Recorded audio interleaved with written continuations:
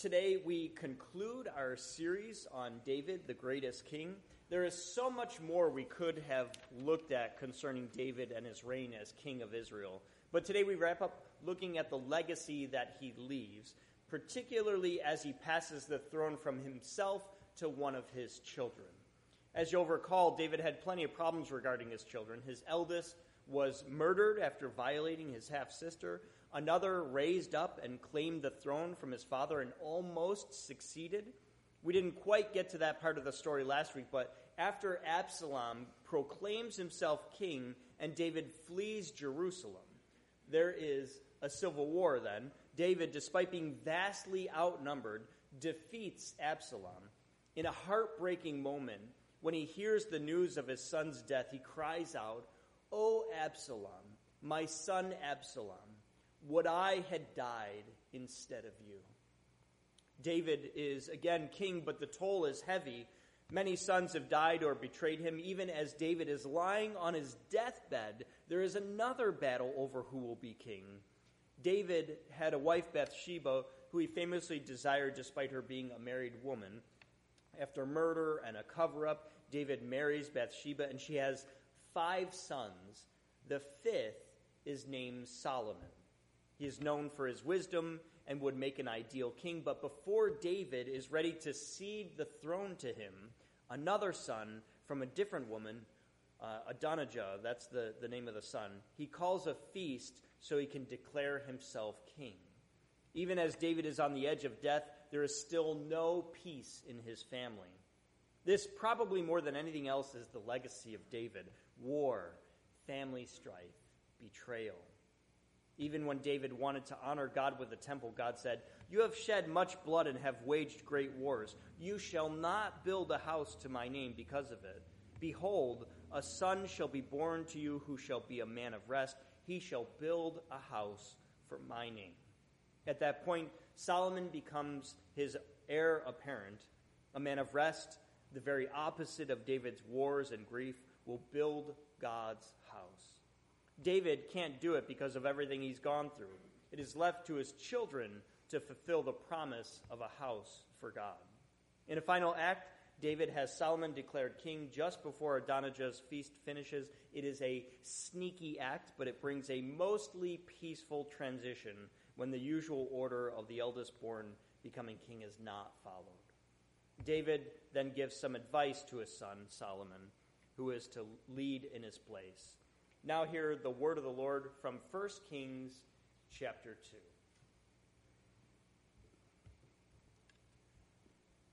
When David's time to die drew near, he charged his son Solomon, saying, "I am about to go the way of all the earth. Be strong, be courageous, and keep the charge of the Lord your God, walking in his ways and keeping his statutes, his commandments, his ordinances, and his testimonies, as it is written in the law of Moses, so that you may prosper in all that you do and wherever you turn. Then the Lord will establish his word that he spoke concerning me.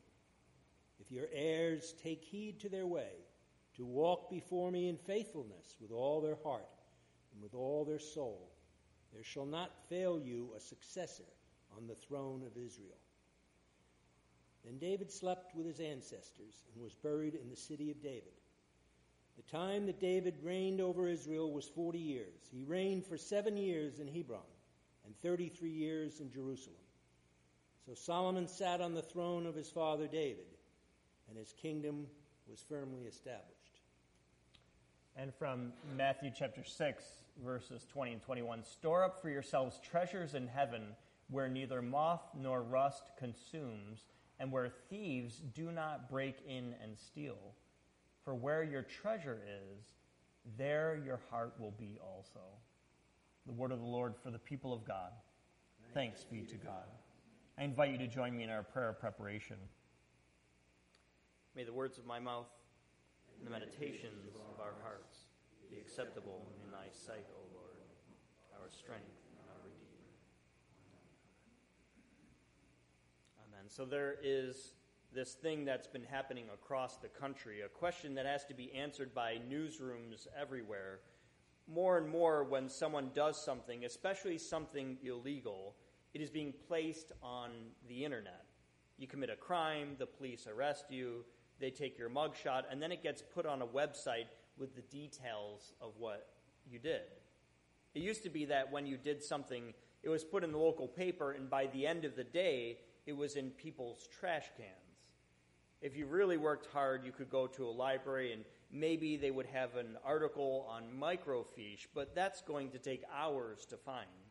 Today, if you put someone's name in a search engine and maybe their occupation, you'll find out exactly what someone has done in their past. It's almost like we never forget anything with the internet. And newsrooms across the country have to contend with this. More and more, the website of newsrooms are getting requests from people who have made mistakes, maybe 2 or 5 or 10 years ago, asking to have their name or their picture removed from an article about them. One newsroom shared what their process was like. They had gotten so many requests from people for articles to be taken down with past events in it, they put an ad out saying, "Let us know, and we'll talk it over." All kinds of cases came in. One as simple as a lawyer who had his name in one sentence of an article. He pled guilty to a misdemeanor charge, but when you looked up his name, that was the first thing you would find out about him. Another was a person who killed someone, but after the trial, it was determined that they had acted in self-defense. Do you see how complicated this can get? Is that really okay for people to know those kinds of details when ordinarily we would simply forget after a little while? These kinds of online records have created a new right over in Europe. A case came to a court when Google wouldn't remove a record, but at trial, Google lost. That means everyone in Europe now has a privilege called the right to be forgotten. No one has to have their story stuck permanently online. You don't have to suffer every time you or a possible employer Googles your name. That's what the newspaper found. These people were contacting them because they were suffering, and they said, "We don't want to be an agent of suffering for these people anymore. We don't want to cause more harm by leaving the articles online forever." So some U.S. papers started doing something about it. They invited people to write a letter and tell them what they would like to have taken down so they could be forgotten. A group of reporters would sit in a room together and review the information. If they thought it was the right thing, they would remove the article. If they thought it wasn't, they'd leave the article and the consequences that went with it. Just imagine, you did something you aren't proud of. Maybe it was all the way back in high school or college, and every time someone searched your name, it showed up. It was the first thing people knew about you. Would you want it to be taken down? I bet it would feel like a huge weight coming off your shoulders, like someone wiped the slate clean for you if they did. When the chief editor was asked about this process and what it would do for people, he said he didn't think they were offering forgiveness to people. They were just trying to do less harm in people's lives if they felt like the harm was unwarranted. Now that strikes me as a pretty weird scenario. A bunch of reporters have to evaluate whether someone is worthy of their punishment and whether what they are doing is more harm than the person deserves. To stop doing that might seem like forgiveness, but I actually think it's about something different. This is actually a matter of grace. The grace for our mistakes to be left in the past. When it comes to King David, his mistakes are on full display. Everyone gets to see his infidelity, betrayal, and murder. I would imagine if someone was reading the Bible for the first time and came across David's story, they might be confused as to whether David is a good guy or a bad guy. My son Halloran is really into Pokemon these days, and he holds up the cards to me and asks me to read the names. After I try and say these weirdly complicated names, almost without fail, he asks, "Dad, is he a good guy or a bad guy?" Usually, you can't answer that question. They just are. It depends on how you use them. You can't really separate them as good guys and bad guys. David seems to have some of that happening for him. He does these terrible things, but is known widely as a man after God's own heart. Why? What is it that makes us choose to forget those unsavory parts of his story and call him a man after God? Why are there some parts we remember and others we forget? When David gives his final instruction to Solomon, it's been a long life for David. He's about 70 years old, and the average lifespan back then was probably about 40 to 45 years. He's lived a lot longer than many of his contemporaries. In fact, I wouldn't be surprised if many of David's children were starting to wonder if he would ever die so that one of his children could be declared king. So he is at the tail end of his life, and the final struggle that David will witness breaks out between his children. Adonijah is like another one of David's children, Absalom. He claims the throne before his father has passed, before his father has given a word as to who would be king. Part of the reason this doesn't work out so well for Adonijah is that he rejected some of the key leaders in joining his new reign. He refused to have the current head priest and the head commander of the army. Now, this is sort of a side note, but if you ever want to take over a country and become the leader, you should probably have the leader of the army and the leader of religion in your corner. Maybe it's just me, but it seems to make sense. Things don't go well for Adonijah. When these key leaders tell David what's happening, he makes a final declaration. It's not Adonijah. Solomon will be king. And just as the feast that Adonijah threw for himself to get the people in a good mood and then declare himself king is about to end, the cry goes out. The city is whipped up into a frenzy because Solomon is now king. Adonijah hears about it and he knows, oh shoot, I am in for it now. He runs to the only safe place he can after doing something so brazen. He goes into the temple and he holds on to the altar table. It was a sign that the person was pleading for mercy. They knew they were wrong and were leaning on this idea that the sacrifices they made on the altar table are still important, still active for that person, even in the midst of great sin.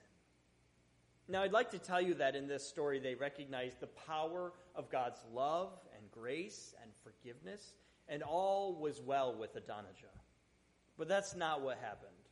Instead, it seems like they would have dragged him out of that holy place and killed him. In David's time, they didn't forget. In fact, several times we see people do something wrong to David, not once or twice, but several times, and when grace and mercy are shown by David, his adversaries take advantage of him. I think this is one more time where we see that the ideal is not happening with David. Enemies are destroyed instead of loved. Power is used to build wealth and personal glory. Today, I think we would emphasize something different. It's not power and wealth and destruction we seek.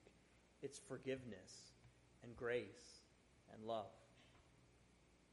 We had a baptism today, and when I was talking with the Rinn family just the other day, they shared how when their son was a baby, a family member was sick and eventually died. The priority was rightfully placed on caring for a grieving family. The baptism for their son sort of fell to the side. And then life happened. They did all the things families do. Eric is a hockey player, and a pretty good one as far as I can tell. I grew up in Buffalo, so I know a thing or two about hockey and what it means to be a hockey family. It means early mornings, late evenings, and long weekends. Next weekend, the Rinns will be in Boston for hockey, and Eric is going to miss his third day of school. It can be an all-consuming lifestyle. The struggle in the middle of that, I think, is to make sure priorities are in the right place. Now, nobody gets this perfect. Even King David had parts of his life where God said, hey, you can't do this other thing you want to do because of this thing over here. He couldn't build the temple of God, for instance, that he wanted to because he had so much strife and war in his life. But when we get our priorities right, I think we'll find that God is full of grace toward our previous mistakes. When it comes to the story of newsrooms dealing with articles online we started with, they were struggling with what they had online if it would cause people to suffer more than they deserved. They didn't want to forgive people because they knew it wasn't their place to forgive. So what were they doing? We have a phrase you'll hear from time to time: we forgive, but we don't forget. I think what people usually mean by that is, we'll tell someone that we forgive them, but we aren't actually forgiving them. We're still going to hold what they did against them. And down the road, if something like this happens again, we'll drag it right back out. Forgiveness requires letting go. It's done. It's over. And forgiveness very much requires us to do something. We have to ask for forgiveness. We have to repent and change our ways. We have to actually be a different person in the future. But what we see with David, and the real legacy he leaves with us, is something even better than forgiveness. David shows us grace. He is a forerunner of Jesus Christ.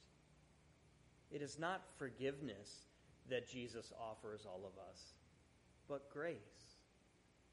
So the difference is, with forgiveness, there is still an accounting. If someone cheats on you, you can forgive them, but you act differently. You check up on them. You put rules in place. With grace, it's as if the offense never even happened. It's removing the online article so no one even knows it happened. Now, some of you might be objecting to this right here. It might seem weak to not have consequences and to not punish people who do something wrong. But let me share one last story and see if you might change your mind. There was a father and son who were sawing a rotten log. When they cut off one end of it, the piece that fell looked just like the head of a horse. The boy took it home and later decided he would turn it into something great. He added a 2x4, a piece of rope, some nails, and some sticks. When it was all put together, the boy wrapped it in butcher block paper and put a bow on it. He ended up giving it to his dad as a gift, and when the father unwrapped the paper, he looked at it and said, "Thank you, it's wonderful." "What is it?" And his son said, "It's a tie rack, Dad, so you can hang your ties around the nails of the horse's body." A horse.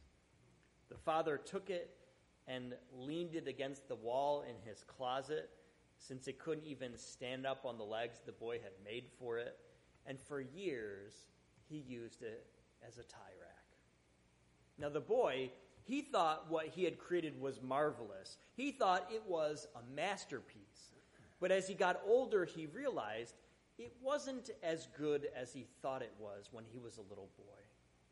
In fact, his father didn't use it because it was a great tie rack. The father used it because of how good a father he was. See, in our weakness, we can't forgive others. As we grow and mature, and as circumstances allow, we might be able to forgive. But when we strive to be like God, when we follow the example of Christ, we move from forgiving people to offering grace. The goodness of others does not change our goodness because we live like Christ. We are a blessing to the world because we see past a person's mistakes. That's why David is so often called the greatest king. Not because of his perfection, but because he teaches us to live with grace. Amen?